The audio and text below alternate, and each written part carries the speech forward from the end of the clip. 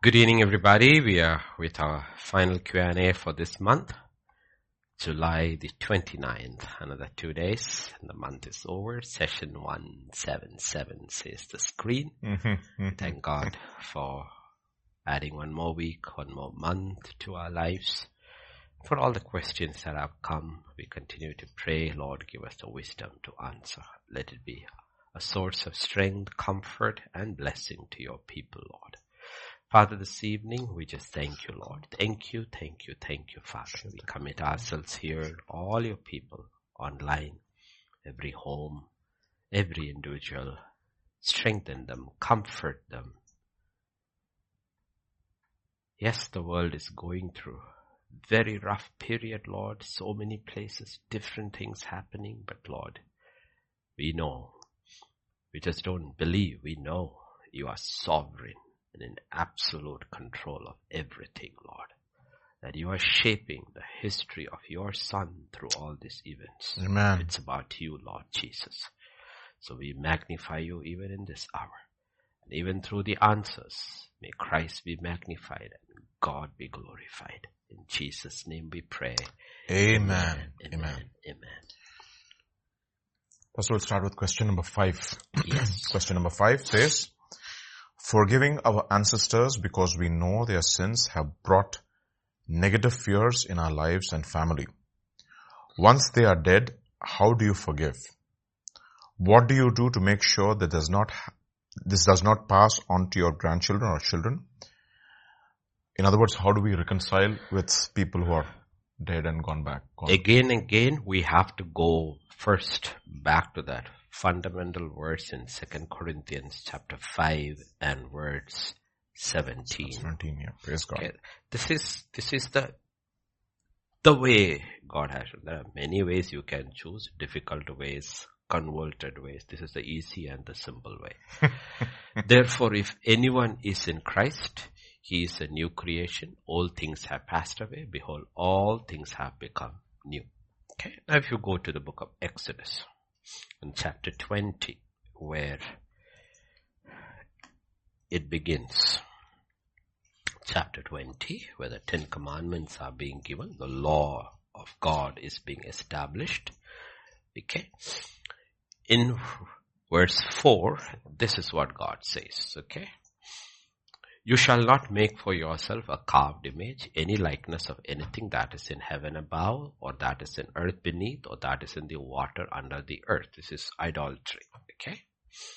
You shall not bow down to them, nor serve them. For I, the Lord your God, am a jealous God, visiting the iniquity.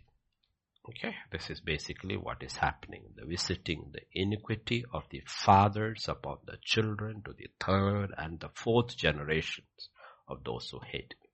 You cannot escape this. Okay, 4th generation, but 4 generations have to walk right for the 5th one to be free. So you're never going to escape this trap. So it will be always continuous. So you see the iniquity is traced through the fathers. So there is no way out of it, ultimately. So what does God do? He just changes the father. Okay. That what is salvation? Salvation in this context is a change of fatherhood. Exactly. God becomes your father.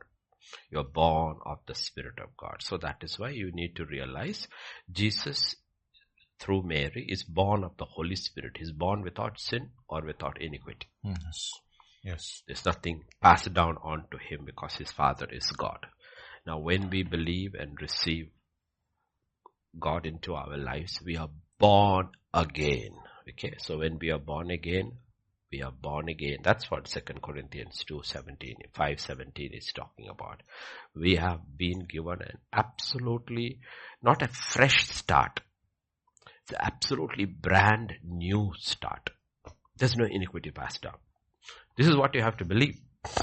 See, everything happens by faith. This is where the faith comes in. If anyone is in Christ Jesus, he's a new creation. He's not a reformed being. That's what religion tries to do. He's not a reformed being. God is not reforming the old man. He's creating a new man. It's a new creation. All things have passed away. Behold, all things have become new. Once you know this truth, going back to the question, it becomes easy to forgive your ancestors, your forefathers. Let's not use the word ancestors. Let's use the word your forefathers. Because you realize, you know what? I can easily forgive them because whatever they did does not have to pass on to me. Now if you turn with me to the book of Jeremiah, this promise is there in the book of Jeremiah, chapter 31 and verse 29. Okay. 31, 29, yes. Okay, 31, 29 and 30. In those days, they shall say no more, the fathers have eaten sour grapes and the children's teeth are set on edge. Okay. For everyone shall die for his own iniquity. Every man who eats the sour grapes, his teeth shall be set on edge. So God is saying something is going to change. What is that? Your fathers will eat sour grapes and the children's teeth will be set out, meaning they did something and it's passed on to you. That's not going to happen. Each one will be responsible for their own sins alone. This does not have to be passed on anymore. That is salvation. Okay? That is salvation. That gives you the liberty to actually forgive your forefathers. Okay? There are temporal things that happens. But even those temporal things, you can break away from that. You can break away from that. Okay, temporal things. Let us say a father is, let us say, alcoholic. So he wastes away all the inheritance. It's not the child, but the father. So the child has a hard life because what should have been a good life was wasted away. But let us say the child comes to the Lord, understands what salvation is. You know what? He can walk away from all that and start life all over again, and God can give him a completely different start altogether again. And what his father did doesn't have to touch him at all. Touch it at all. And you have to see it that way. Because forgiveness is, otherwise what will happen? This is the question Jesus is constantly asking. This man, and this is a question the disciples are also asking. When he comes to Bethsaida, he asks them, do you want to be made well? And he's putting the blame on the others. At John chapter 9, he's asking, this man is born blind. Was it his sin or his forefathers? Jesus says neither. I mean, it can be his sin or it can be his forefather's sin. When he says, it doesn't matter. God can turn it around for God's glory. It doesn't matter what is the cause. It does not matter what caused this is not happened. The effect can be changed completely where God is glorified. And you can see in an instant, everything changes. God intervenes and said, go there, wash your eyes. He comes back. He's no longer blind. He's given imagine a man who's been blind, and he's not a young man. He's a much older person. His life changes completely. It's like, I was blind, I can see. It is not the same life anymore. And that's what God is talking about. As long as, otherwise we will always go back and start blaming. Every time we blame our forefathers, the question is, we are questioning the truth of our salvation. We're questioning our fatherhood. We are saying our physical father has more effect on my life than my eternal father. We start questioning our salvation. And the fact is, that is not true. That is not true. And I'm personally speaking, it was very easy once I understood the truth about my forefathers, my father, what I saw, and my forefathers, what I have heard. It didn't make any difference to me once I knew the truth. It's very easy to forgive my parents and to love them and to honor them. It was very easy. Yes. I never had to. The reality is there, yes. If my father did not have these vices, would our life have been different? Materially, yes. But it didn't do any difference to my life, because once I got saved, my life took a different tangent altogether. So I look at it and it is easy. Otherwise, we'll always play the blame game. And it becomes an excuse, because the question needs to be asked is that there is a man sitting there for 38 years. And if you want to make him well, let him get up and go. Why should he carry his mat? It's a question. Other than to poke the eyes of the Pharisees because it's a Sabbath day. But the other side is that The mat represents his old life.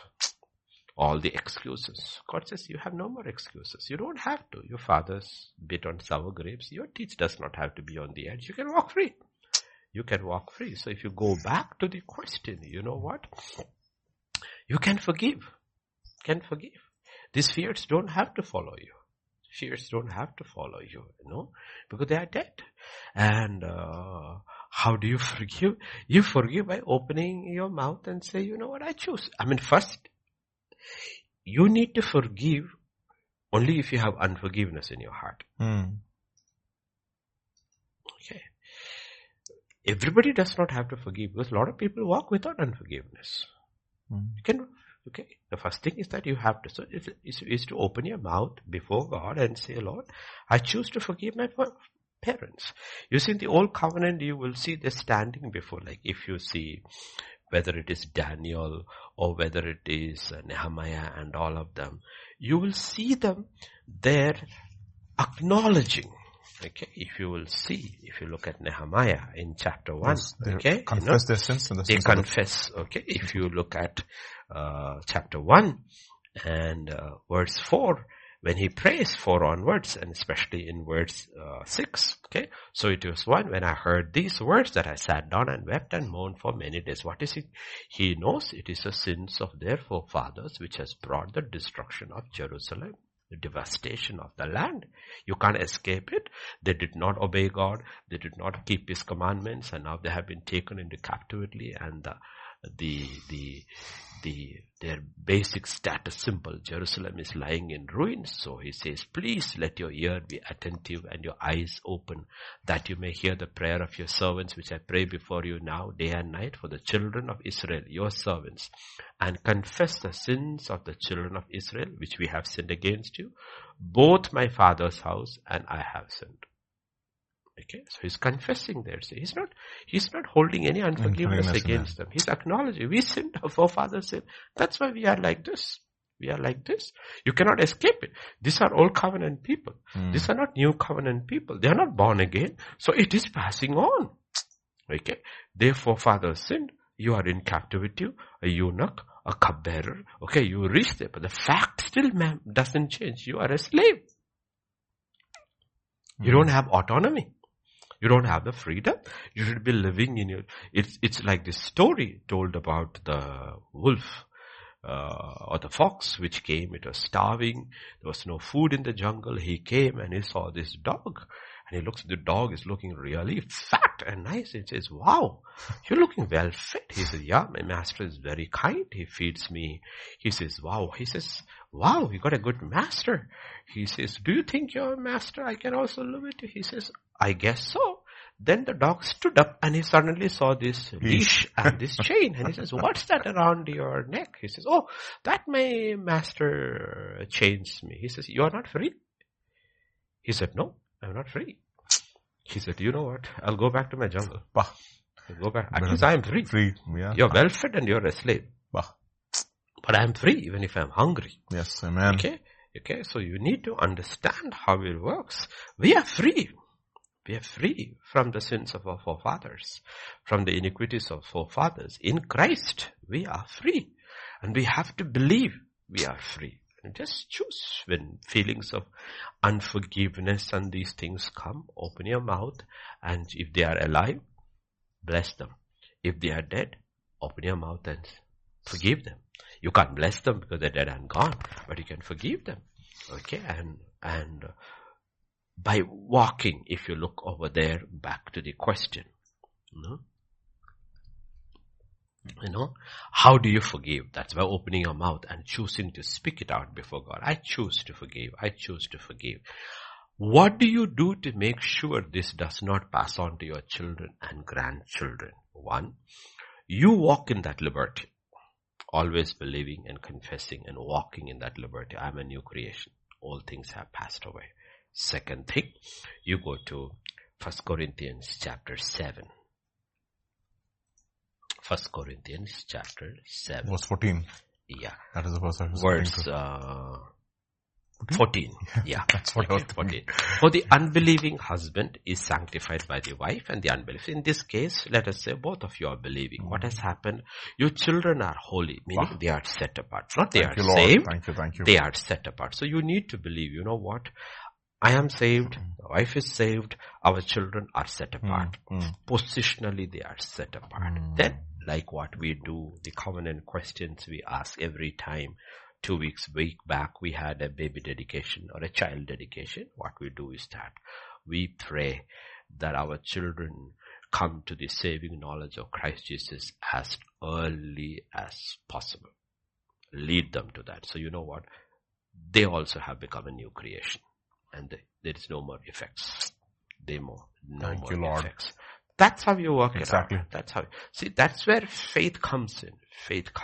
That's where faith is important. That whenever you're going through a situation, the question is, what are you going to bring into it? Sight or faith? So, Pastor, just a small question. Maybe you want to comment on that, even as you're answering this question is, does iniquity also have an effect on the salvation of our children? Meaning when you're saying the iniquity being passed on, does it affect the way that our children will receive the message of the gospel and get saved? I mean, does it have a direct consequence on that? Like when you're talking about, because this was the verse which was coming into my mind, because our children are set apart and they are holy. Does iniquity have an effect on causing our children receive the gospel and not receive the gospel? No. It's not iniquity that becomes a hurdle. You see, this always happens with the second generation. Okay, when we are talking about second generation, don't take the generation that came out of Egypt as a first generation. Standard, yeah. Okay, take the generation that went into the promised land as a first generation. But when you go to the second generation, they fall. Take David as a first generation. When you come to Solomon, he fails. Yeah. The reason is, it's simply because, and the problem is with the parents, okay. Compared to my children, I had a much more tougher and a rougher life. Of course. So automatically what happens is you try to make your life for your children easy, which in itself turns against them in their salvation process. That's what salvation process. This is what basically what we do, because our mind works. Okay, I didn't have that. I don't want my children to go through that. But you don't realize what you didn't have. What you didn't have is what factored you into becoming what you were today. Yes, what you were. That is what made you. All those things worked out actually for your good. So what we do consciously, unconsciously, is we make life very, very easy for our children, which actually becomes a stumbling block for them. Then they have to go on their own. They have to be like the prodigal son, hit their dead end, then come to their senses and come back. So sometimes I believe we parents, we ourselves we plant that seeds of delaying them to coming to the Lord. So what we need to do is, see, there are a lot of issues why children in believing homes struggle to come to the Lord. And I believe one of the things is what God said in Deuteronomy chapter 6. Because I believe the most powerful influence in the lives of their children is not the word of God. The life of the parents. It's the parents. It's Absolutely. The parents. The children will know very easily whether the parents really love God or not. Sold out to God or not. Yes, they are not. Exactly. They will not. Exactly. And if they don't, if one parent is not, they will follow that one. Because flesh is like a river. It will always flow where there is least resistance. They will go with that one. That's how it works. Otherwise, why should Samuel's children be rebels? Because the wife is. Why should David's children be rebels? Because the wives are. Why is Moses' children rebels? Because the wife is. You look at incredible examples of men, godly men. Why are Jacob's 10 children rebels? Because the wives are. Now in the other case, why is Samuel an incredible man of God? Because the mother is. Sold out to God. So it is not that the man is at fault or the wife alone is fault. Sometimes it is the other way around. The man is. But it's okay. He leaves it alone and gives the child to the mother, and the mother is the only influence on the child. Like I always say, the best thing a kid can have is 2 godly, powerful parents. The second best the child can have is 1 godly parent and the other stays out of the picture. Stay out of the picture. Don't influence. Stay out of the picture. Let only 1 influence. Because the child cannot listen to 2 voices. Absolutely. Especially if the voices are contradictory. They are complementary, it is fine. Contradictory voices, the child will be confused. Like we have a case in our church, I'm not mentioning it, but you know, that dear sister brought up her children on her own. The father just disappeared from their lives. But you know what? Children turned out very well. Because there was only 1 voice. Because our church is famous for orphans and single parents. But wherever both are there in the child's life, you will see there's always confusion. And it doesn't matter whether it is a father or the mother. We have all cases in our church. Whoever is worldly, the children go with the worldly one. Because that's the child. The child is not, it's only positionally holy. It is not functionally holy. The child is flesh. It is not saved. It is not saved. And flesh will go with flesh. Amen. Because it's easy. It is easy. So always I feel in homes the issue is with the parents. It is not with the children. The issue is with parents. And in these parents, what happens is the parents have to first and foremost have their own value system. Value system. If you go to Psalm 127 and read verse 3. 127. Behold, children are a heritage from the Lord. The fruit of the womb is a reward. It's a fundamental verse. What does it mean? The parents need to realize the most valuable gift God has given to me in my life are my children. There's nothing more valuable than that in my home. It's not my money. It's not my career. It's not my work. It is nothing. Most valuable thing God has given to me because it is from Him. It's a heritage. We know heritage structures in the city, how their value changes, how there is protection, how there is funding for them all because it's called a heritage structure. So we have many railway stations in Hyderabad. One is a heritage station, Kachiguda. We have many churches in Hyderabad. One is a heritage church because Queen Victoria or somebody was supposed to have come there. So its status changes. But this is a worldly status. This is a heavenly status. Children are a heritage from the Lord. So that's how you have to look at it. And therefore, once a child comes, this is why first thing, we had a marriage 10 days back. And in that marriage, Pastor Vijay will always say, enter into it discreetly, reverentially, with the fear of God. With the fear of God. Meaning, count the cost, marriage. Otherwise, walk single. Don't get married. Walk single. Because you have to be willing to pay the price to be yoked to another person. Absolutely. It's a price you have to.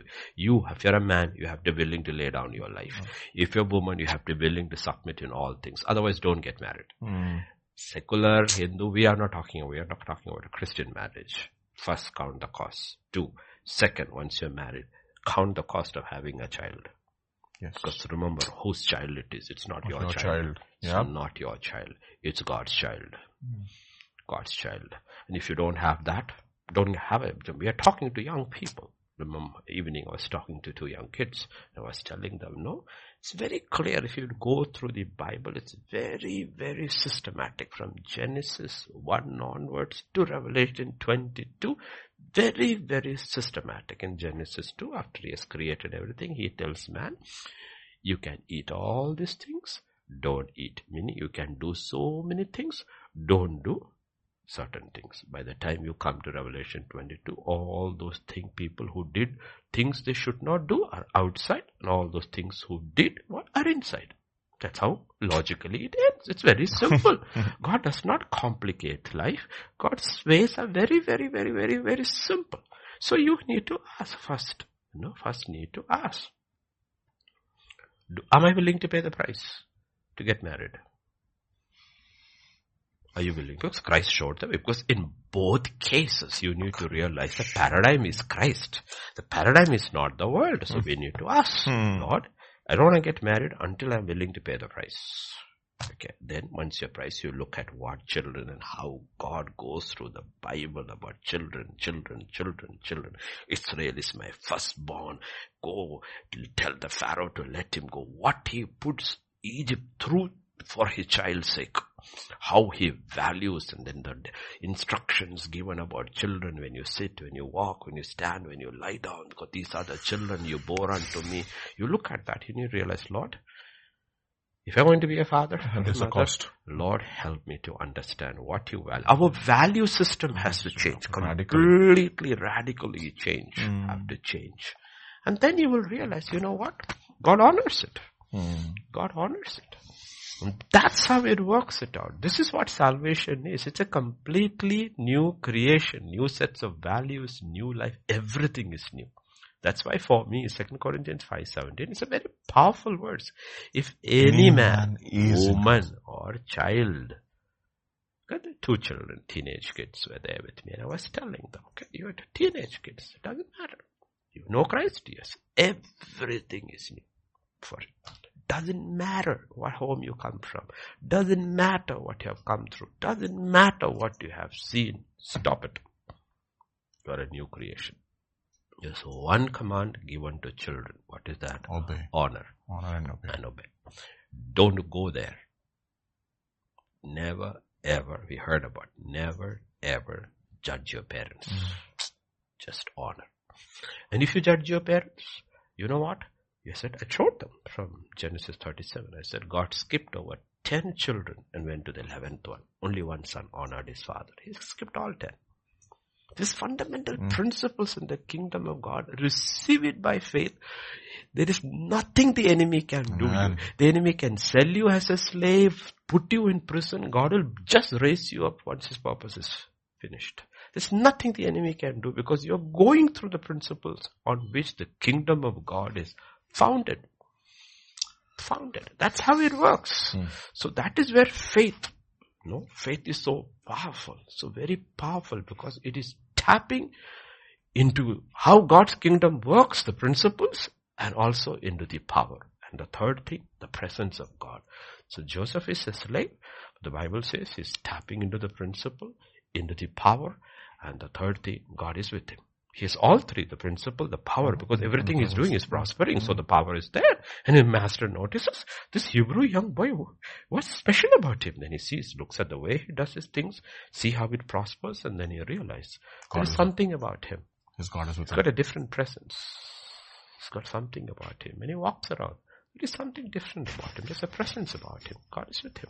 His God is with him. Amen. And it's very simple. And it's just a 17-year-old boy. Okay, so you have to forget your past. It's not there. Don't forgive your parents. Don't blame them. Don't get into that blame game. Nothing. It's okay. So, Pastor, having said that, how do we actually reconcile the fact that we do have an iniquity which is passed on and it's a part of our old man? It is there. And see, if you kill the old man, the iniquity is dead. Exactly. So the iniquity comes in only when you bring, every morning the challenge is to get up and die. Reckon yourself dead. The old man is alive, iniquity is alive. All the pressure is alive. All the influences are alive. The old man is dead. What can he do? All the influences are dead. The iniquity doesn't work anymore. So the challenge every day, that is what your baptism means, right? Sammy got married on 10 days back, Wednesday the 19th. What is that? Every day when he wakes up in the morning, he doesn't realize. He wakes up like a bachelor and realizes, no, I am married. I am married. He can't act like a bachelor. He can get out and act like a bachelor. But it's a fact remains. But the problem is the fact remains he's married. Okay, so you have to wake up in the morning and reckon yourself dead. It's a choice you have to make. Some days you may fail. Some days you may succeed, but it does not matter. Even if you fail, the fact still remains. You have to get up and still reckon yourself dead. It doesn't matter how many times you failed. You still have to get up and say, tomorrow, it's another day, another battle. And if I win, I win. If I lose, I lose. And I have to wake up for another day and continue that battle. And the more you try and you succeed in the spirit, you will realize the battle becomes easier and easier and easier and easier. That's how it is. Amen. So you don't have to pass it on to your children. But the best thing you need to do is to bring them to the saving knowledge of Christ Jesus as early as possible. And what they see is, basically all our children are imitating now. They are imitating. But some of them have genuinely accepted Christ, have accepted Christ, and let them grow that way. Get them. But home matters. Home is the most powerful influence, negative and positive. Or positive. Positive or negative, they will see. Either they will see the kingdom or they will see the world. Pastor, another question. Because you're talking about children being given an easy life or they've not been tested, etc. So how we as parents practically ensure that our children don't have an easy life? Meaning, what are the steps that we can take as parents to ensure that there is a discipline, they value things, and they value the family, they value money, they value hard work, they value discipline, and they are prepared for any eventuality, in the sense that, when they have to face tough challenges ahead in their lives, how do we prepare them for that? Lamentations 3, verse 27. 27, right? 3:27. Yes, verse 3:27. Okay. Lamentations after Jeremiah. It's good for a man to bear the yoke in his youth. Okay. Now, if you know about animals, when the horse is young, it's that when they start breaking it. You can't get an older horse from the jungle or the forest or wherever it is and then try to break it. It becomes difficult. That's why it says it's difficult to teach an old dog new tricks. Okay? Yes. So even to the young people, the young ones were there, I was telling them, this is the age. Because your mind is like that. There's an age where the mind is more technical and more mechanical. Most of the things which we actually have to do are technical things, like driving is a technical thing. One who knows driving, you can wake him from the sleep, he will still get in and drive. You don't have to think about it. Playing guitar is a technical thing. Right? Cooking is a technical thing, yes. Most of the things which you do, washing, sweeping, swabbing, bathing. Mechanical. All these things are mechanical things. Yes. Some of them are a little more difficult, like driving. Learning to drive is a little more difficult. Learning a guitar or this thing. But they're all basically mechanical things. Yes. And you can become better than others if you practice more. But they're all mechanical things. But these things have to be done when you're young. Absolutely. The older you get, it'll become it'll become very, very difficult. And in fact, if you learn to do it when you're young, it becomes easier. Easier when you're that old. Automatically It's there. Okay, so in the young days, a lot of things have to be done. Yes. Okay, have to be done. So these things are done when you are young. When you are young, that is what it talks about a yoke. One thing about the yoke is that coming to things connected with the world. When you are young, don't give your children too many clothes. Okay. Not too many toys. No. They have to learn to manage with a little more than minimum.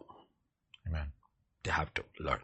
You know what you're teaching them? You're teaching them self-control. You're teaching them you're not in a rat race with the world.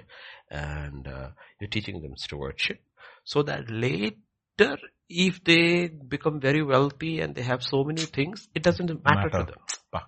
It doesn't matter to them. Because they've learned but if you spoil them early, then they will be spoiled through their life. Spoiled through their life. Okay? So a lot of parents, if you look at it, I know from experience, because parents work on guilt and children will pile on it. Okay? Because they don't actually spend time with the children. They try to replace that with toys. Okay? So ultimately, things replace people. Okay. When God says do not love the world and the things of the world, what do? We use things to replace your own absence. Which is a very dangerous thing, okay? Because if you look at over there, the children of Israel, if you go to God's instruction in Deuteronomy chapter 6, okay? Over there, okay? And verse 4 onwards, okay? Hear, O Israel, the Lord our God is one. Meaning there is no contradiction among them. You shall love the Lord your God with all your heart, with all your soul, with all your strength. Now chapter 5, verse 5 is talked to the parents, primarily to the father, to the parents. Then, these words which I command you today shall be in your heart, not in your head. In your heart. There's a difference between something in your head and something in your heart. When it's in your head, you speak it out. When it's in your heart, it comes to you naturally. You live it out. Automatically, naturally it comes. Okay, honestly telling, we all talk about after the Bharat Jodo Yatra, there's a whole set of Indian population who is fascinated by Rahul. It's because it looks natural. Yes, it's natural. Every time he's interacting with any strata of the society, there's nothing seems to be put on. It comes across to him naturally. I believe that journey of 3,000 miles has transformed him as a human being too. Because he's seen in close quarters what this nation is going through, the people are going through. There is no other politician like him in this country. He's not speaking from his head. Okay. And the same was the CM of Kerala who died, and that's why the masses of people, it took 48 hours for his dead body to reach his hometown, because everywhere people were in the rain standing to bid farewell to his body, because he was a very simple man. So these things matter. These things, it's not a put on thing. So God is saying, these things, words which I say to you, let it be in your heart. Yeah. Okay, let it be free. Not in your head, let it be. It's you. That's who you are. This is who you are. Then you shall teach them diligently to your children, and shall talk of them when you sit in your house, when you walk by the way, when you lie down, and you rise up. If you look at this, no, that's enough. If you look at these 4 things, that's your sum total of your day. So basically God is saying, you're living it out. You're literally living it out. The way you do things, they look at it and say, you know what? Dad loves God. Mom loves God. Like, we talk about Susanna Wesley, small little house, 18 children, praying mother, no place to pray. But when she puts an apron on her head, the children are all tiptoeing because they say, Mama is speaking to God. Nobody will disturb. All she had to do was put her apron on her face, because she doesn't have a place to. She doesn't have a prayer closet. Her prayer closet is apron over her head, and the children know, because they have seen this is consistent with their mothers, not 1 time, 2 times. All they have seen is that mom is. After that, they realize this is what God is talking about. So we have pictures in the Bible, pictures in human history, Christian history. We have this. This is what God is talking about. This is what God is talking about. He says, let it be your lifestyle, and ask God. So when you see Jesus, you look at Jesus, every time he saw the crowds, he was compassionate. Wow. So that is who he is. He's a compassionate man. There's no put on. There's nothing put on. Absolutely. Okay? He says, that's who he is. Okay. So that is what we have to become. What do we have to become? Okay. So this is what God is talking about.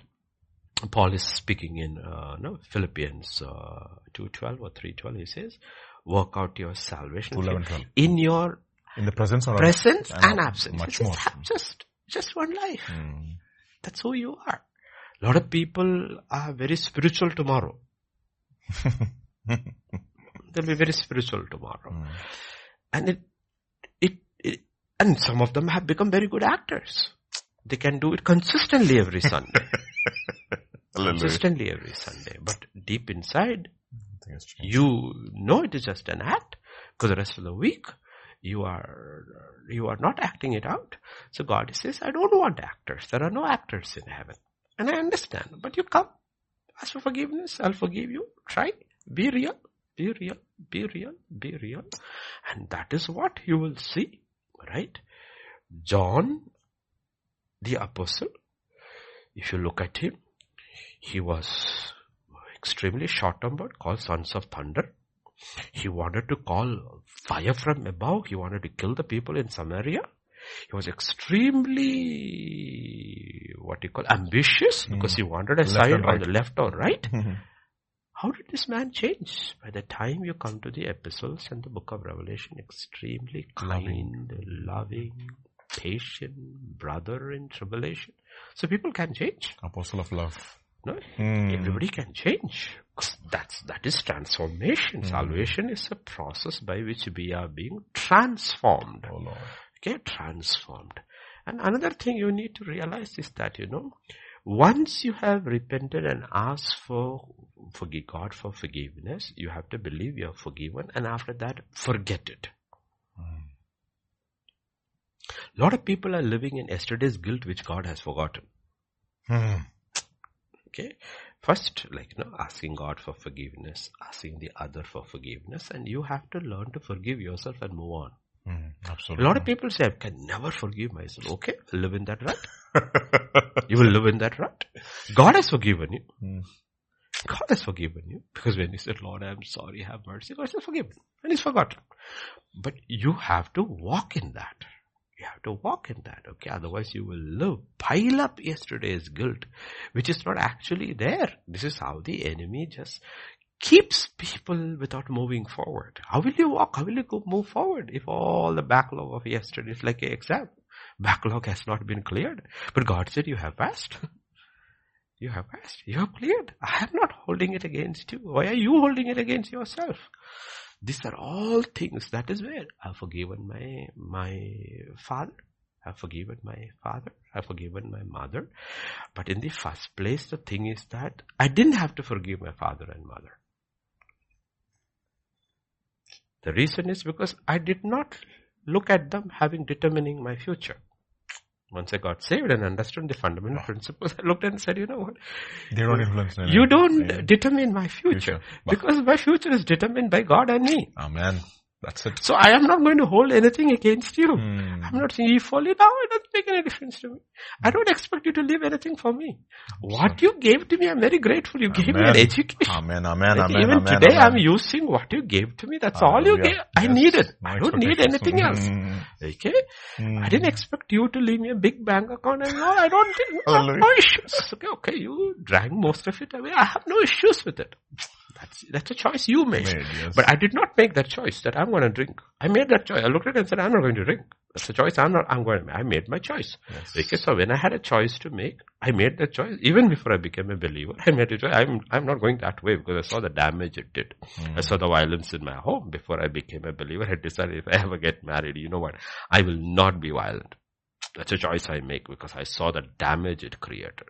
So you can make, God has given us a mind. God has given us reason. You can make reasonable choices. It is very easy for us to know what is right and what is wrong. You made those choices.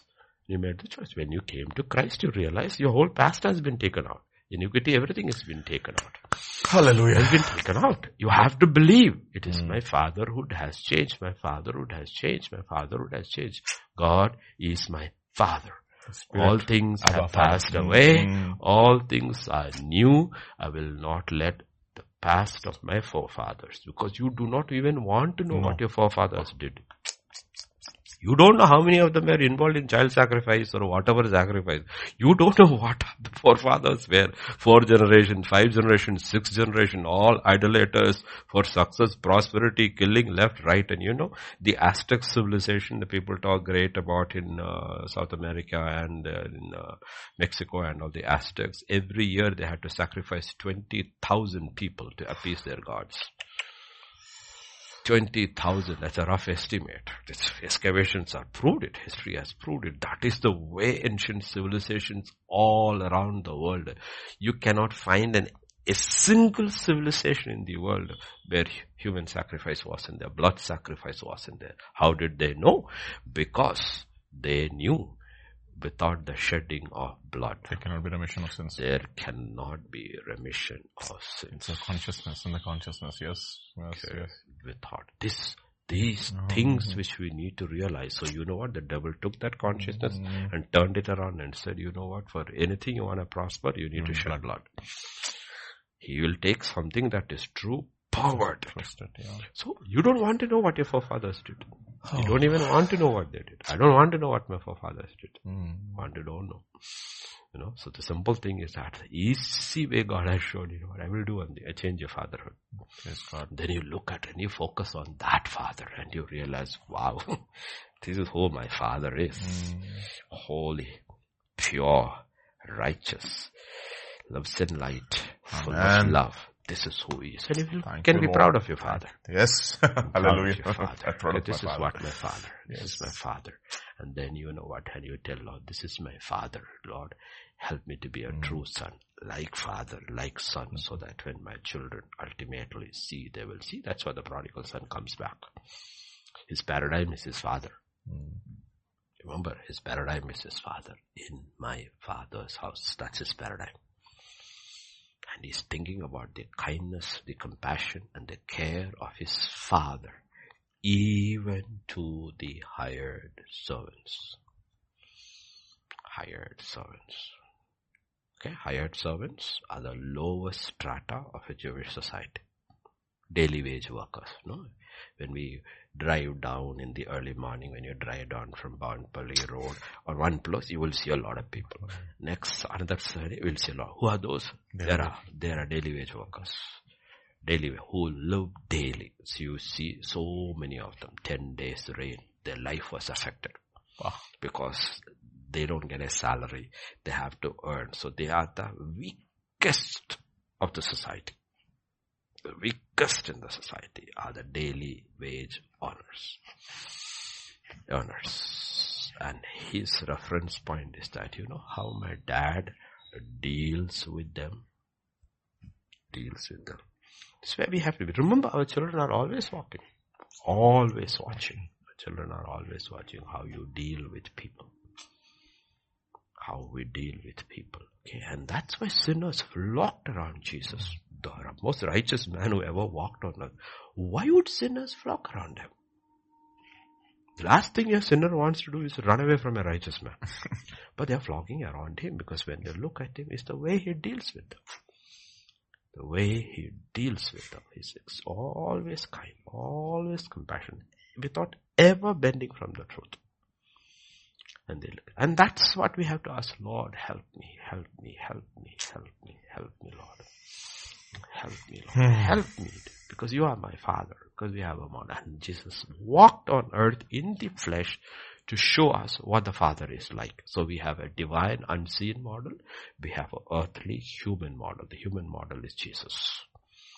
He says, if you have shown us the Father, he says, if you have seen me, you have seen the Father. He's not talking about the image of spirit. He's talking about the character, the person. He says, I am just like the Father. Okay? That's why he was in the bosom of the Father, came to reveal the Father to us. So we are talking about, and that should be our prayer. And that way our children will come so what I have seen, even in ministry, is that first generation and second generation, we have many pastors, even in India, where their fathers, and the fathers are still there, the children are there, the children are kind of taken over, or the father will run a Telugu church, the son takes the English church, or a Malayalam church, the son takes the English, or Tamil church. And you will see the son's church is sometimes much bigger than the father's. But you listen to him and you listen to the father, it's not the same. Even if it's the same text, it is not the same. And the reason is the son has never gone through what the father has gone through. The father was a pioneer. The son was just building on what the father built, but he has not gone through what his father has gone through. And you can see the difference. Anywhere, Baptist, Pentecostal, charismatic, anywhere you can see the difference. But it doesn't have to be that. doesn't have to be that. Doesn't have to be that. No?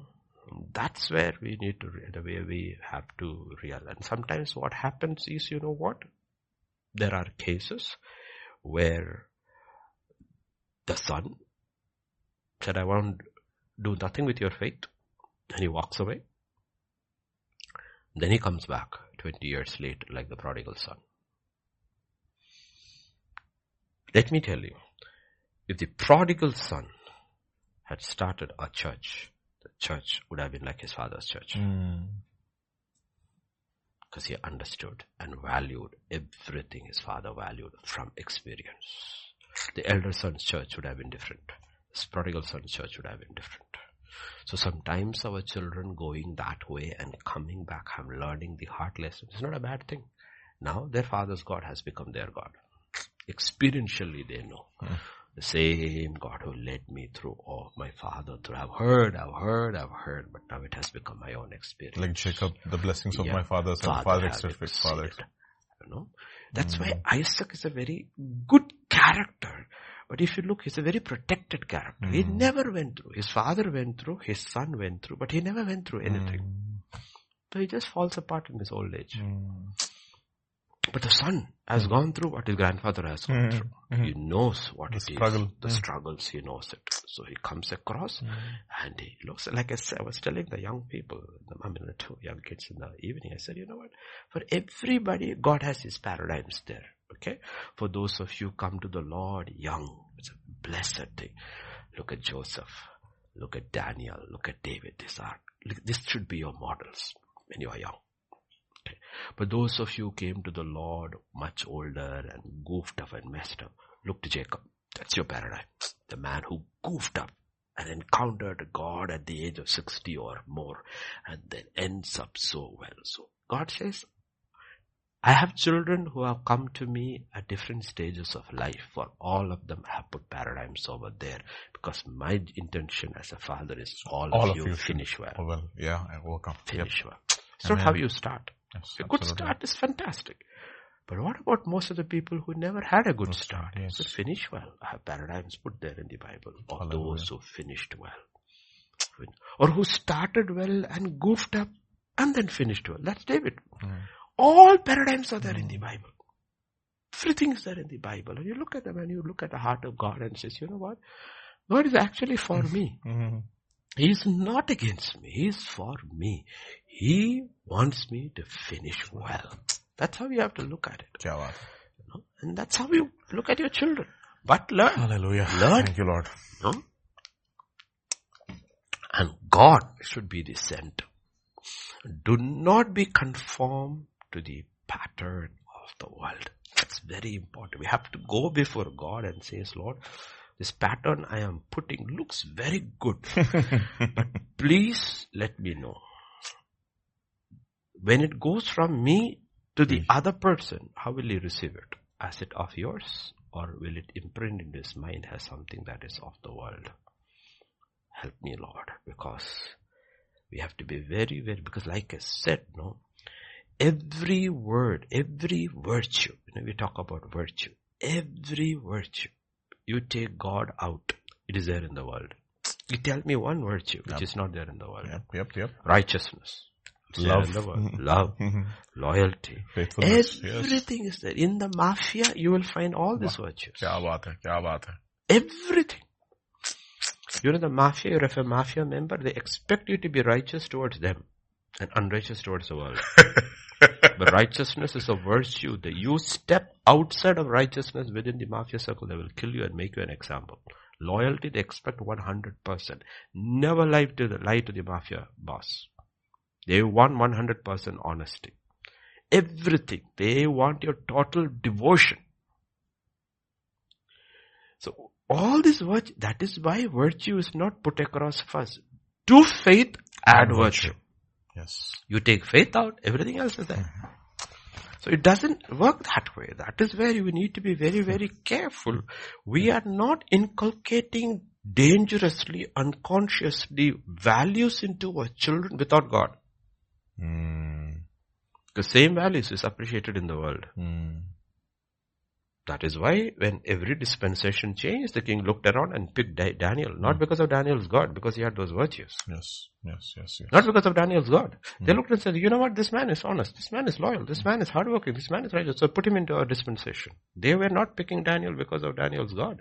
They were picking Daniel because he is useful for them. So be very, very careful that our children don't detach these virtues From God. It is God first. Amen. To faith, add these Virtue. things. So you need to always ask this question. The question we need to always ask is this. Why am I doing this?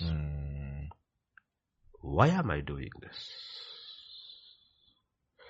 No? Why am I doing this? That's where the person comes. Okay? Otherwise, if you were to ask, that's how the book of Daniel is entire revolves around. No? Daniel purposed in his heart not to defile himself with the meats from the king's table. The question is, why are you doing this? For who are you doing this? My God. My God. It's for my God. My God. It's for my God. Okay, that is where it comes. If you take God out of the picture, everything falls apart. That is the wheel within the wheel.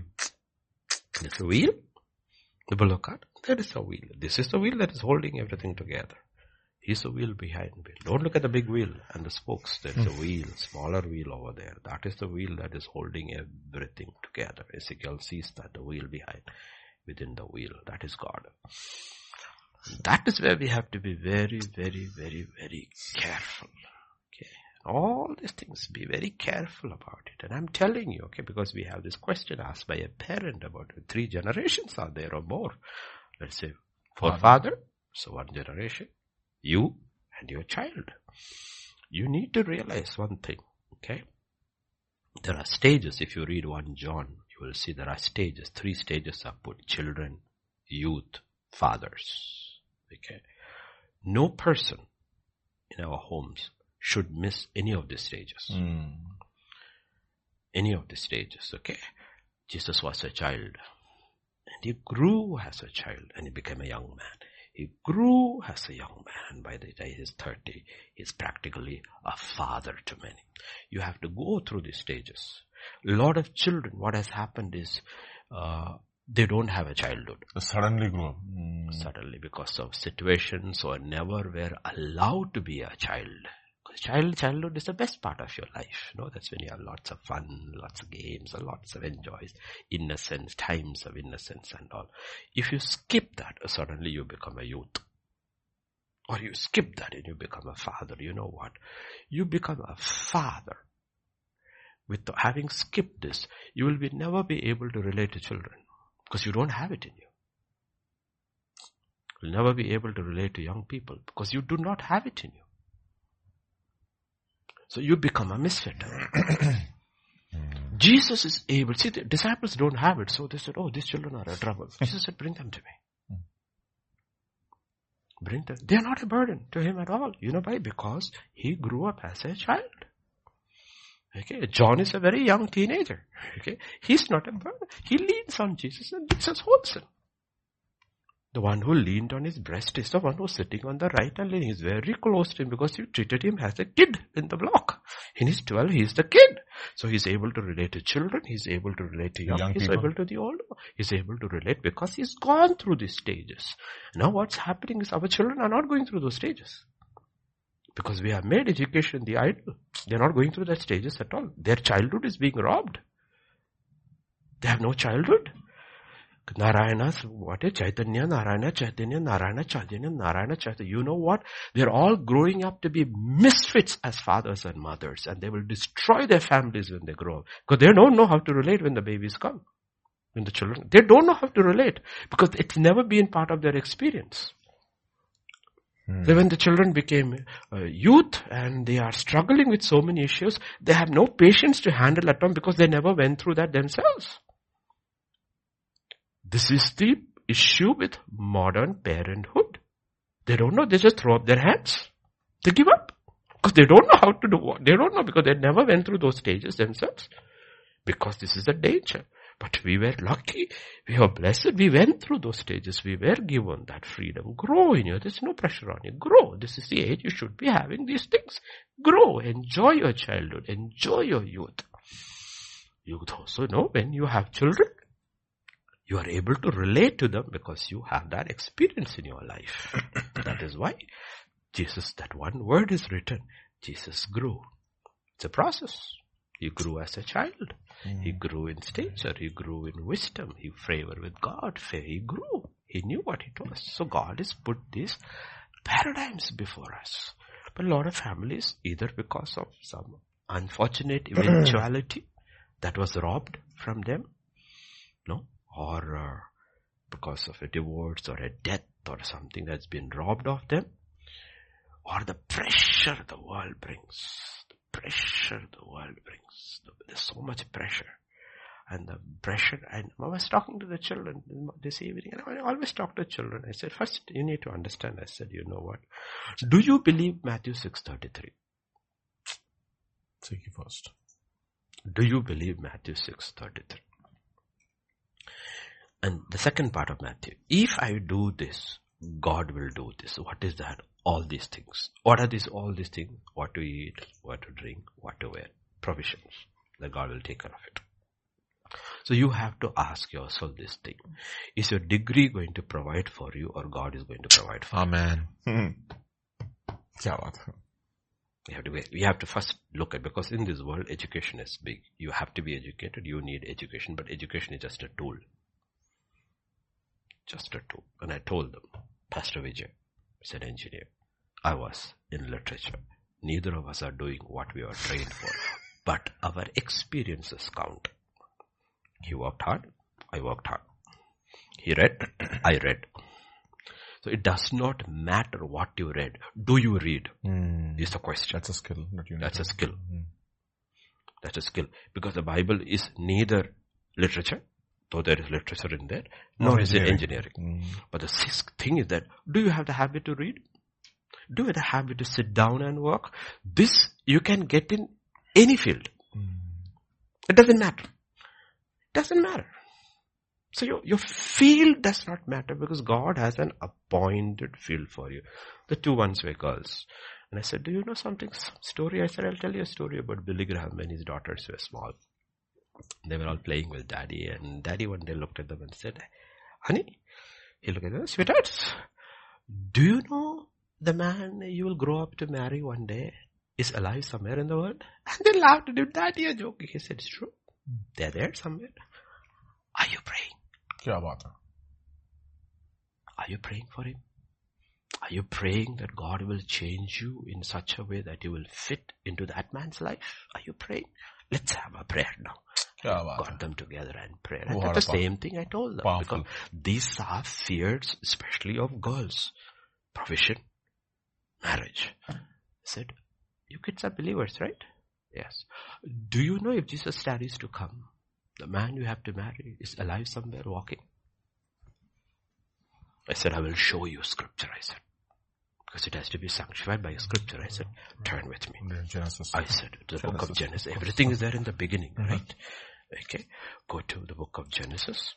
Okay. I said chapter 24. Okay. And I said, come to verse 62. Okay. 62, 63, 64. Now Isaac came from the way of Beer Lahai Roi. Okay.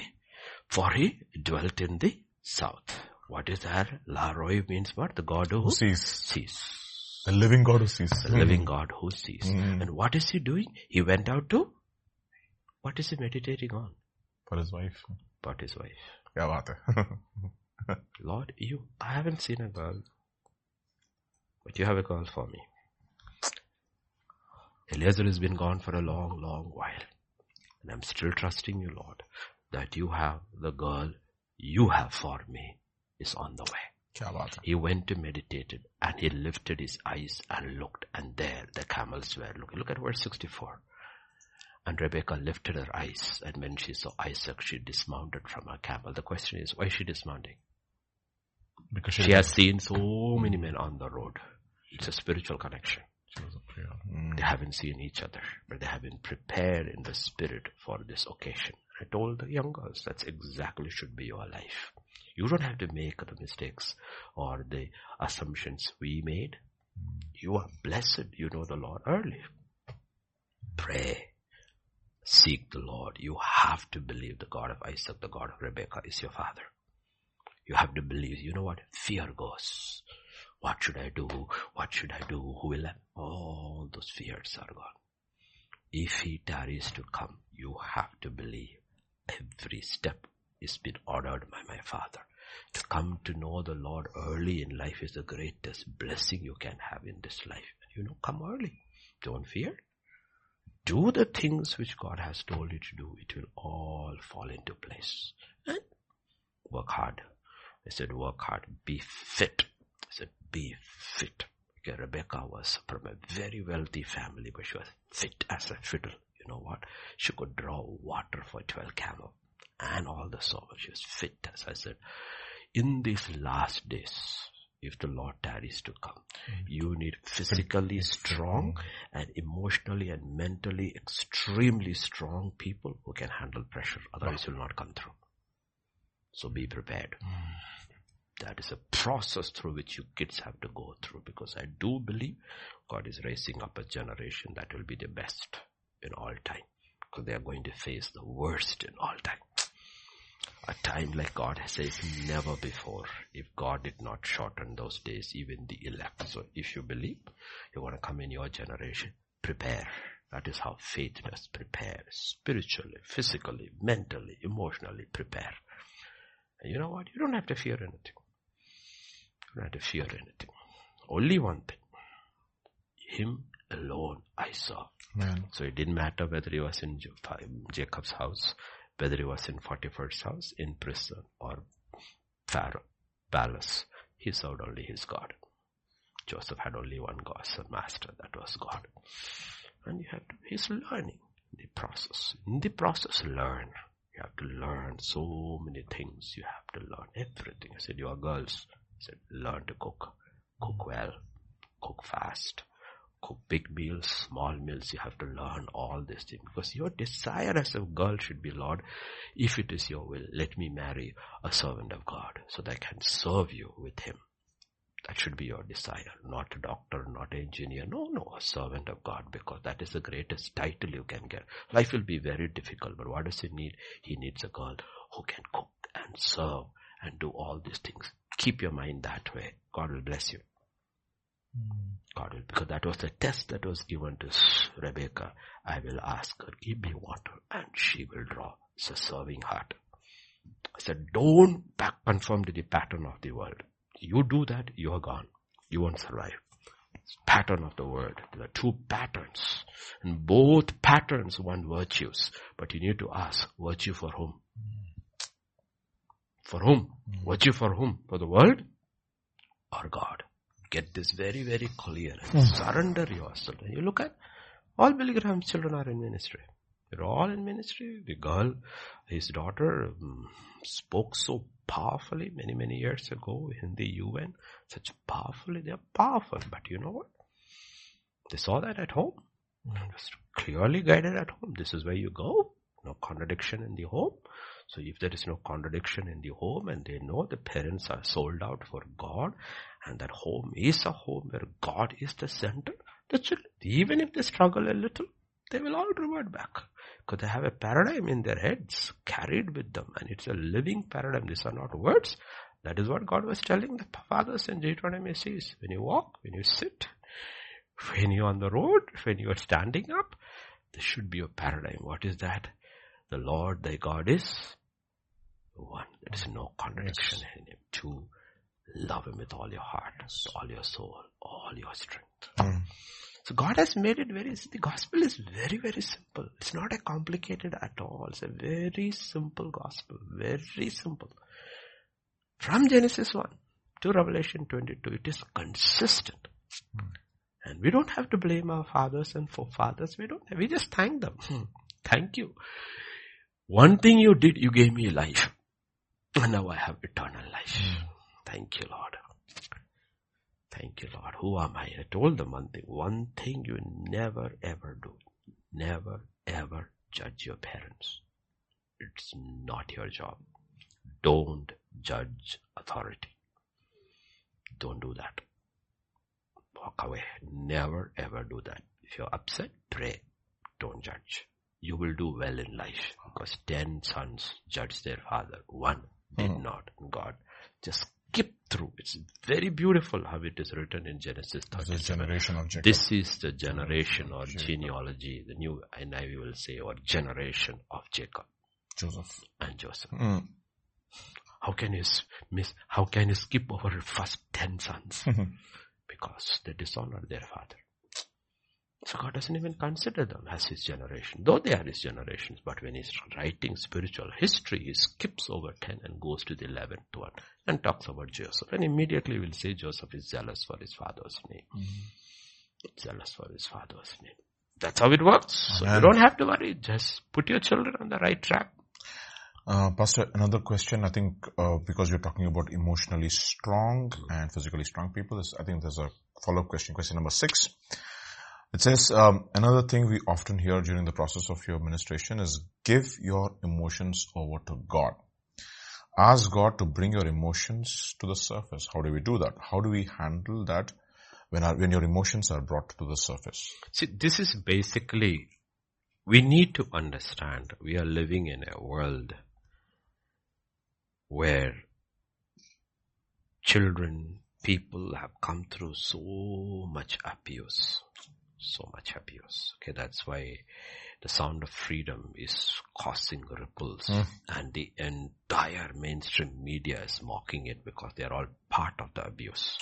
You know, Speaker Kevin McCarthy and President Trump did, of course, in his resort, but from Speaker McCarthy, as the speaker, had a public this thing in the Congress for everybody, all the representatives of the Congress. He had he screened the sound of freedom.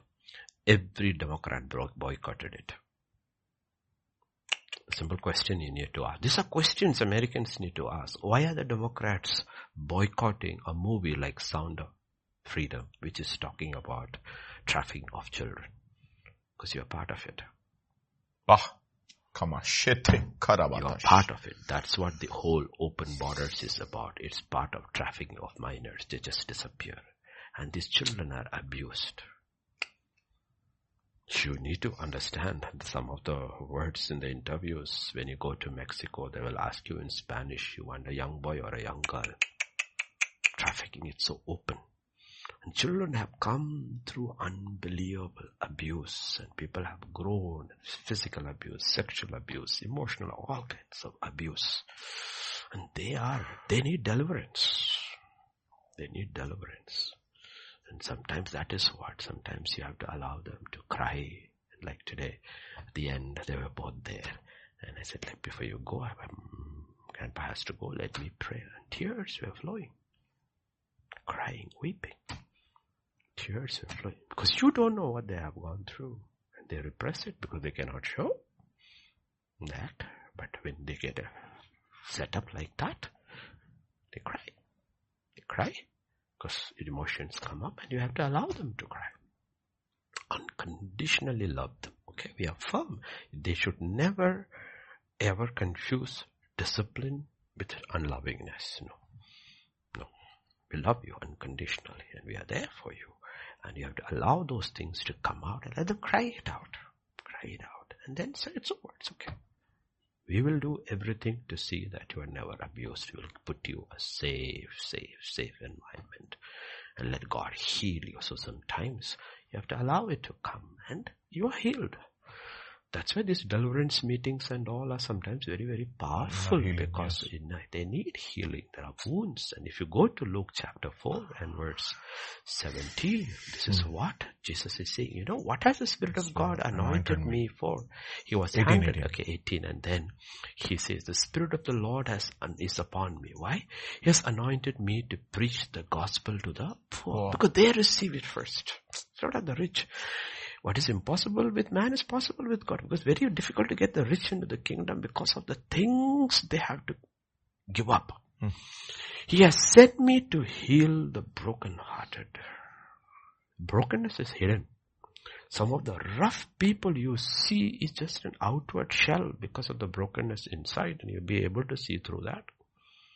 They're broken inside, but they won't show it, so they put a very rough exterior, and it needs God's discernment to see through them. And then when you minister, the big, hard, strong man breaks down into tears. And you look at them and says, I saw it. I saw through it. It's just a shell. Inside you are a mess. And they go, it's different. And you will see, that is why when Jesus is looking at the crowds, what is? Big men and tall men and women and children. He has compassion because he looks at them. Sheep without a shepherd. Sheep without a shepherd. Broken men and women. 400 years. These are God's people, Israel. 400 years they have not heard the voice of God through man. 400 years of God's silence between Malachi and Matthew. 400 years of silence. And after 400 years, God is speaking to them through his Son. And he looks at them and he has compassion to heal the brokenhearted, to proclaim liberty to the captives. Where are they captives? In their soul. They're all prisoners in their soul. And recovery of sight to the blind. They are so overwhelmed by their pain and brokenness, they're not able to see. So you can't blame them. When they see, they're seeing through their abuse, and they're seeing and sometimes when you look at them, I know the kids used to write to me and look at them. So they have been abused so much. So that's all they know. So when they see people and they react to situations, they are reacting from their background. What they have gone through. It is so. They are blind. They cannot see. Okay. To set at liberty those who are oppressed. This is the gospel. And when it comes and further and further and further, we come to the end of the age. Oppression is increasing. It's not decreasing. Abuse is increasing. It's not decreasing. And therefore, we need to be very, very sensitive to the Holy Spirit, how we are dealing with people, because this is not about preaching a word, it's preaching life to broken people. Like Ma went yesterday and she said, you know what, the people who came from Manipur, they are traumatized. Why? That's what they said. They said some of them cannot sleep because all they can hear is gunshots and fire. Shooting, and houses were burned. They ran, and one lady who's around 80 years old was there, walked 20 kilometers before she could escape. And I said, wow, I told the children, I showed them the picture and said, you know how old this lady is? 80 years old. You don't know how many kilometers she walked to escape? 20. Can you? Can you? Can you? Okay, I said, be tough, because these things are there. So they are broken, traumatized. So you know what? We do what we can to do. We pray. Spiritually we pray. Cover them, pray. And then other ways, whatever we can do yesterday, whatever we could do, we do. Today we are doing. Monday we are doing. We're doing a lot of stuff for them. They need provisions. They need food. To send to them. They need bandages. They need medicines. They need all kind of stuff. We will do it. Within our limits. Whatever we can do, we will do. Because you know what? There are people who are suffering. They are traumatized. So everywhere you see, there's always the gospel.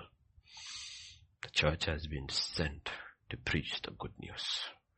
Because people are broken.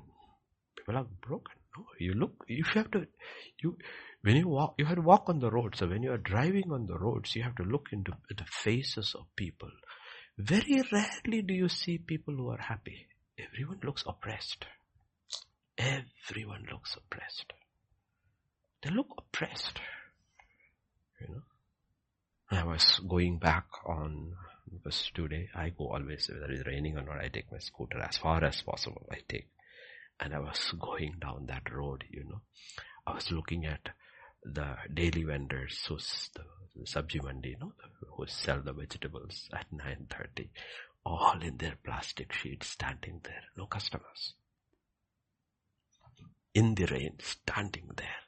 Hoping somebody would come looking at them and say, poor people, you know what, this is their life. They have to sell every day. Otherwise, there's no money at home. Okay, because this is products that has been brought, And so the margin is your life. This will not stay. It will go bad. Just standing in the rain because there are hungry stomachs at home. Okay, and this is the real life. What is your answer to them? Christ. Seek ye first the kingdom of God and His righteousness. These things, I'll take care of you. And He says, does a sparrow fall to the ground without your father knowing? You worried about your clothes? Look at the lilies of the field. Solomon in all his grandeur. So God is telling us the most secure thing you can have in this world is a father. It's a father. Okay, statistics that came out of Britain yesterday. By the time you reach the age of 14, almost every child, the home will be broken. Divorced parents, yeah. By the time you reach the age of, when the tender age of 14, you have entered your teenage, the house is broken. Because house broken means what? That father figure is gone. The father is gone. That father is the one who brings the security. It's not the mother. There are excellent, great mothers who have done great jobs, like whether it is Ben Carson or if you look at that, excellent mothers, single mothers who raised them up. But that was not God's format. God's format was the father which brings the security. That's gone. And Jesus is stepping down on earth as the Father. That's why he's called the everlasting Father. When he looks, he says, this is what I am anointed for, to heal my broken children. And that's what we see. So the question is, God gives, what is salvation? What is the practical effect of salvation? That's what Jesus tells them. I will not leave you orphans. I will come back. But when I come back, it will be as the Holy Spirit, my Father. You will never be orphans again. So the first thing God does with salvation is, you're not an orphan. Fatherhood is restored. You have God as your Father. Look at that portion. They're very powerful verses that should console you all your life. Right? John chapter 14. Okay. Verse 17 and 18. John 14, 17 and 18. These are powerful. The ones who are listening should comfort you. 17, yeah. The Spirit of truth whom the world cannot receive because it neither sees him, knows him, but you know him. For he dwells with you and will be in you. I will not leave you orphans. I will come to you. Come to you. And he has come. The Spirit, that's why the Spirit of God is the one who calls out, Abba, Father. You cannot be an orphan. So anytime, even this evening, anytime people say that, I'll immediately correct them, even if it's on a fall. No, you're not alone. Even if you want to, you cannot be. If you're a child of God, you are never alone. Forever. He'll be in you, with you, forever. Can't be an orphan. Reject that thought and confess, I'm not an orphan. I'm a child of God and my Father is always with me. Always with me. It doesn't matter where I go. That is what David's Psalm 23 are all are new covenant psalms written by an old covenant man. Whether I am in the green pastures, still waters, valley or shadow of death, wilderness, it doesn't matter. You are with me. Where can I hide in hell? If I go to hell and make my head also, you are there. There's no escaping you. I'm yours forever. And you're with me forever. This should be our comfort. It is real. Okay. This is the guarantee. You are sealed with the Holy Spirit of God. Yeah. Promise. Yes, Pastor Vijay. Oh boy. Pastor, there's another question is, question number 4. How do we stop listening to the enemy? We often hear this. We must stop listening to the enemy. Living the truth sets us free and builds our faith in God. How do we do this? See, there are voices. There are voices of the world, voices of your past. So many voices are there. And there is the voice of God. There is the voice of God. First thing you need to realize, if you are a child of God, when God speaks, He will not condemn you. He may convict you.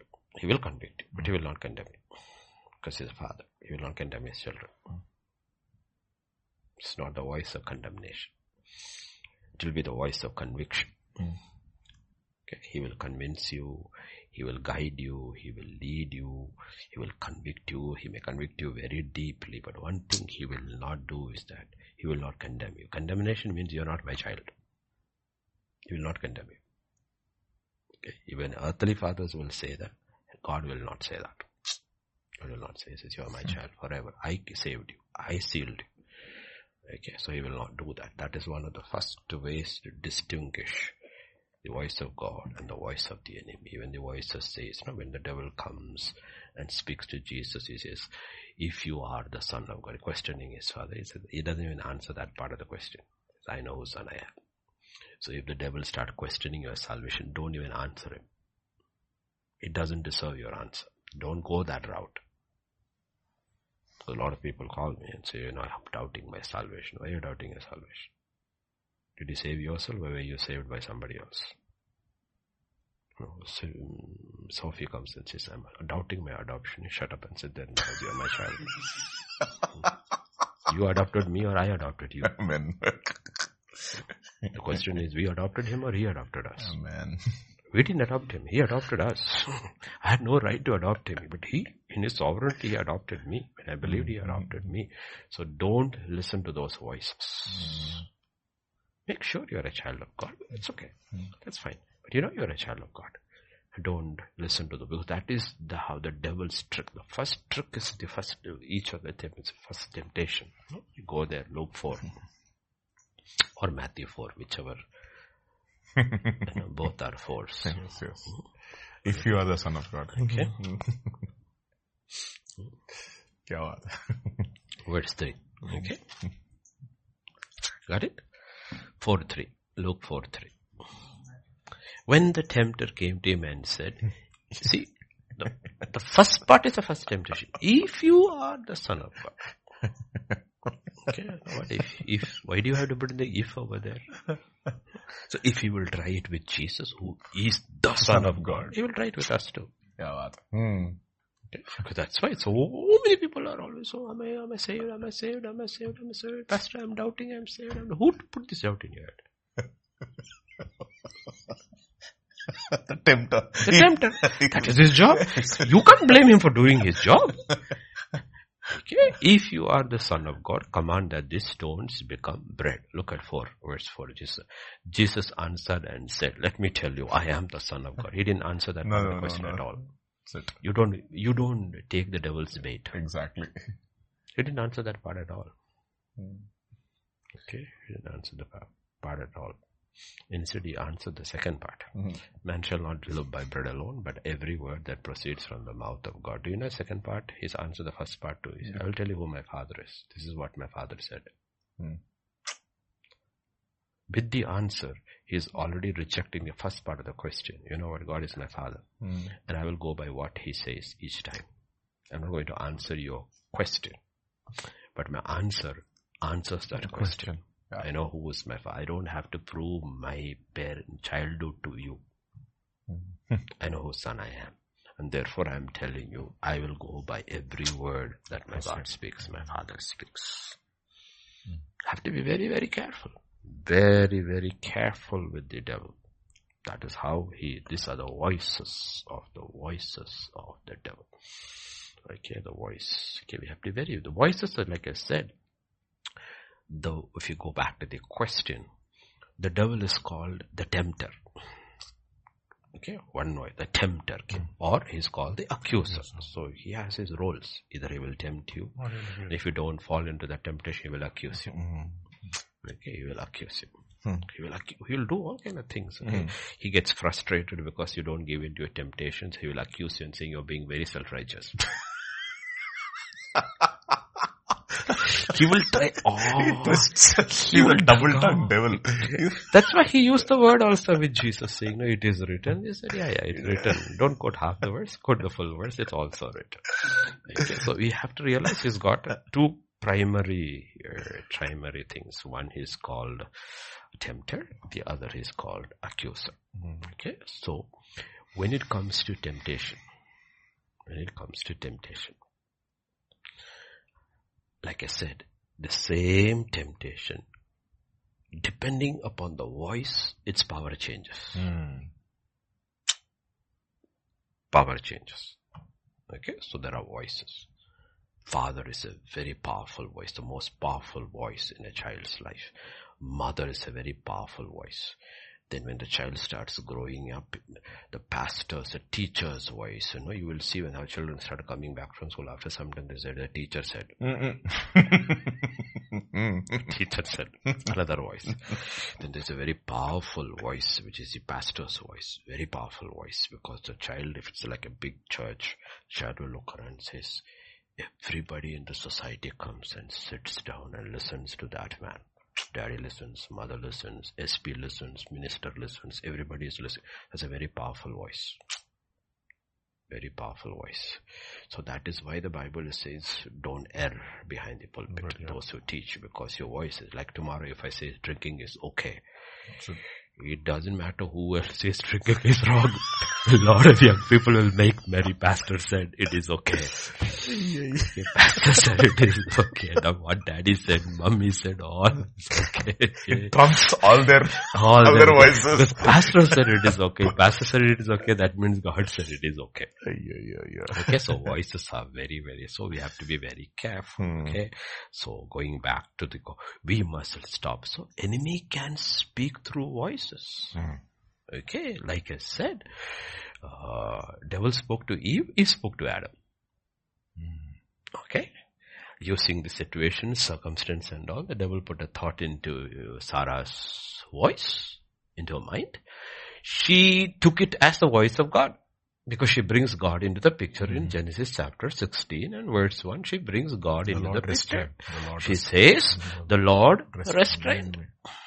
Seeing that the Lord restrained him. Sarah, Abraham's wife, had borne him no children. She had an Egyptian maidservant whose name was Hagar. And verse 2, Sarai said to Abraham, see now the Lord has restrained me from bearing children. Whose voice?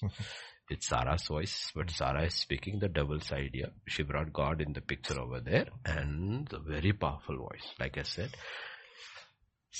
Abraham has so many people in his household. If anybody else had said this, he would have said no. Said no. But when Sarah said it, the one person who should have said no, when she said yes, he went with it. He went with it. Okay, so voices are very, very powerful. Now if you come to Genesis chapter 39, if I'm right. Okay, I'm terrible in numbers, okay. Yeah,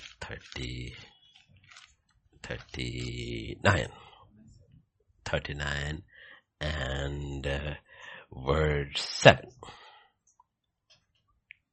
Now it came to pass after these things, his master's wife cast longing eyes on Joseph, and she said, lie with me. It's a very powerful voice. It's not a maidservant. Yep. 13:9-7, yeah. This is his mistress. It's a very powerful voice. It's not only a voice of temptation, it's a voice of power. Both. Voice of temptation and a voice of power. It's a very powerful voice. Okay. So Joseph will put a twofold answer to that. Look at his answer. Verse 8. 8 and 9. He refused and said to his master's wife, look, my master does not know what is with me in the house, and he has committed all that he has to my hand. He says, my master trusts me. There is no one greater in this house than I, nor has he kept back anything from me but you, because you are his wife. How can I do this great wickedness and sin against God? Why did he bring God there? Because he's saying, if tomorrow master says it's okay, still it is not okay. Because this is a Gentile culture. Gentile culture. Where wife swapping was part of the culture. Where the husband may have no issues because he goes with different women, she goes with different men. It's not an issue. That's why he brings. Okay. Tomorrow if my master says it is okay, it's still not okay. Because God is there. And there's no Gentile God. This God is different. It's a Hebrew God. Because Gentile gods have no issues. So you need to realize how he refutes that voice. Boy, oh boy. Because the voice is very powerful. Because she said, okay, if he takes that last part of that verse, how can I do this great wickedness and sin against God? He takes that, nor has he kept back anything from you but you, because you are his wife. Few days later, she comes and says, my husband says it is okay. It's okay, exactly. Then he has no answer. Okay, so you need to realize, to refute any voice, you need the standard, the you ultimate. go to Psalm 138 and verse 2. You have to exalt the word. Okay, this is where it comes. Ultimate standard. I'll worship towards your holy temple, praise your name for your loving kindness, your truth, for you have magnified your word above all your name. Because the thing is that God has magnified something. God has spoken. That's it. God has spoken. It is settled. Heaven and earth will pass away, ... Your word is forever settled in heaven. So God has spoken. So that's where the word is there. Because different people can come in his name. In his name. Remember the young prophet who died because of a lion? God had already spoken to him. So that was settled. Yep. An old prophet came and said, I am also a prophet. The Lord also spoke to him. The Lord also spoke to him. God doesn't contradict. Yes. Okay. So Jesus said, many will come in my name. There is Christ, there is Christ, there is Christ, there is Christ. He said, what have I spoken? What have I spoken? Okay. That is the word. That is where we lift this word up above everything else. So if you want to deal with voices, you have to deal with the way Jesus dealt with. Because what is written? How did he deal with the voice? He said it is written.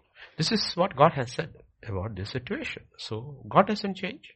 His word is forever settled. So I don't care who is speaking. You are my mistress. I am your husband's slave. I am your slave.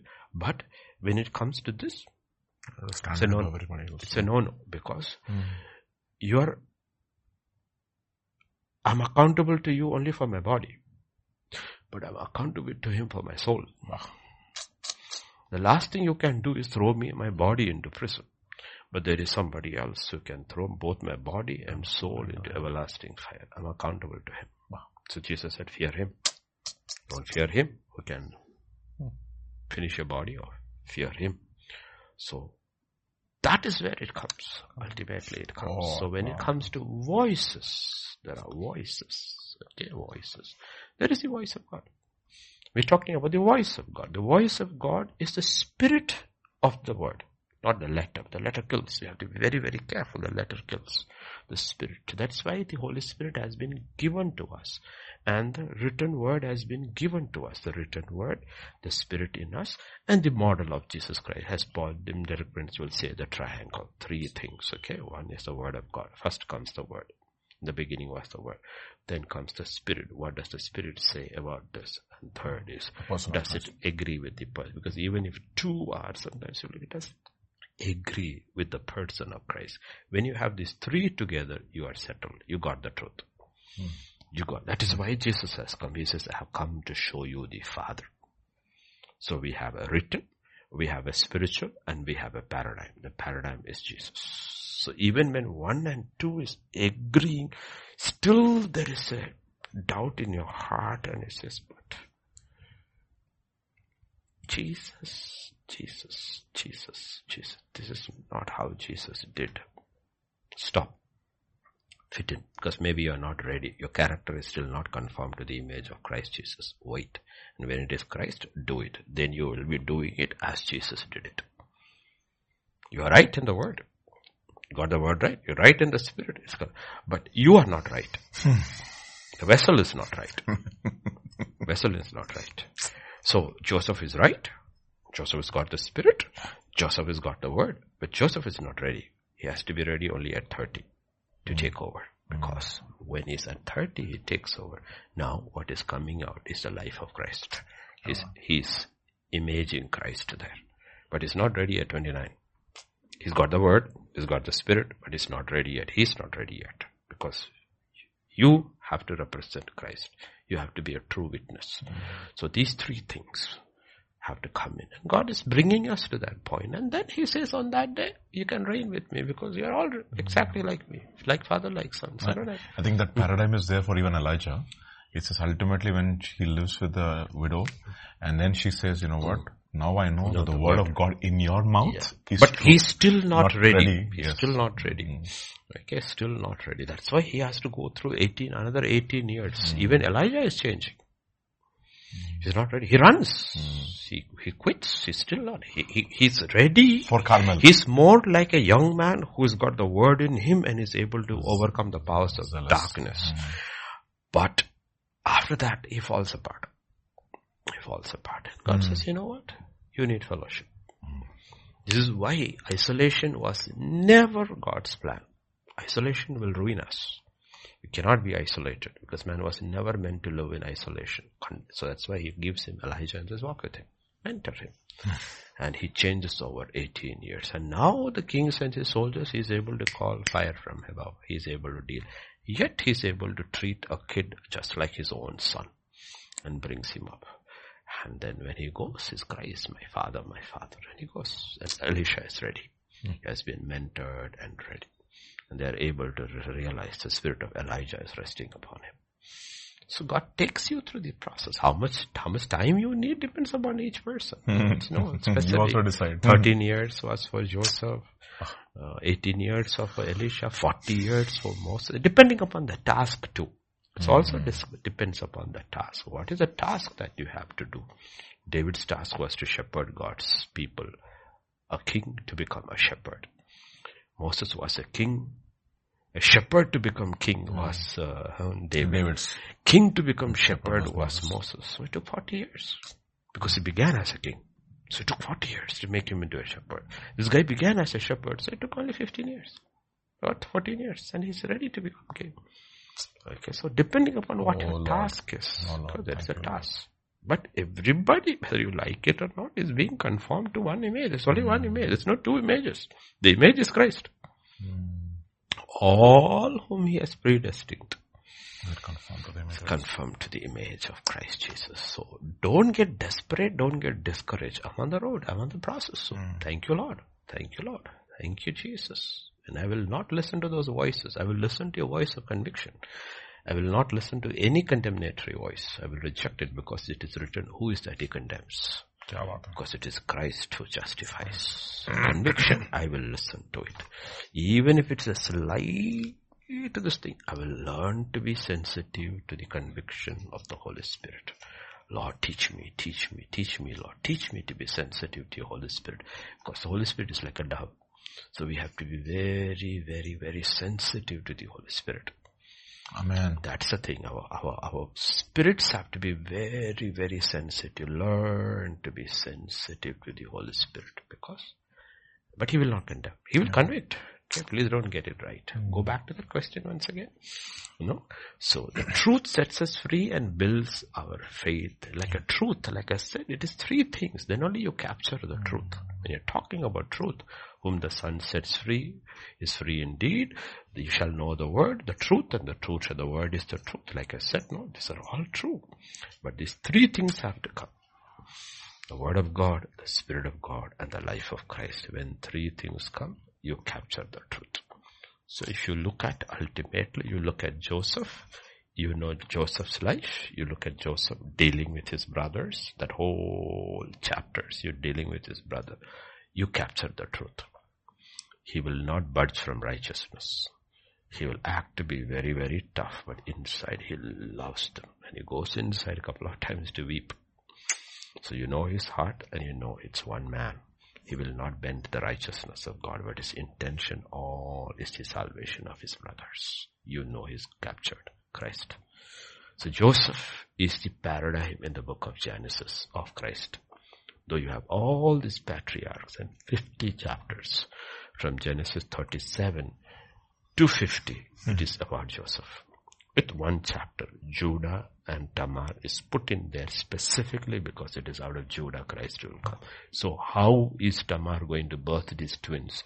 Perez is given there specifically because ultimately we are tracking the history of Jesus Christ. Yes.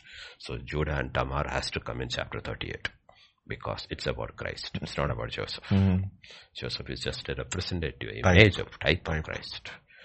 So we have to be very careful when we are reading the whole Bible. Who we are seeing is Christ in various. That's what Peter will say. The Spirit of Christ was in them. Yes, Pastor Vijay, we call it a day. Yes, Pastor. Yes, or a night rather. Okay.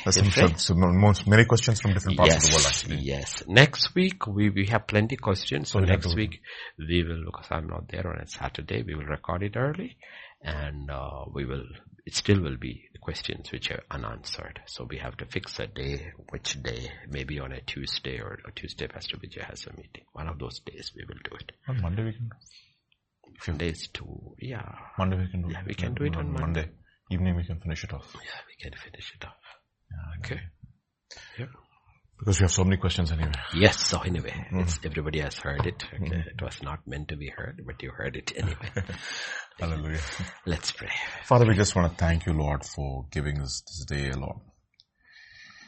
For showing us the heart of the Father. That in all our failures, O Lord, you still are there for us and not against us. You still want all of us to succeed and be overcomers, notwithstanding the sins that we have committed against you, our unbelief, our stubbornness and our rebellion. You overlook our faults and you give us another chance. We thank you, Lord, that we have the Spirit which cries in each one of us, Abba, Father.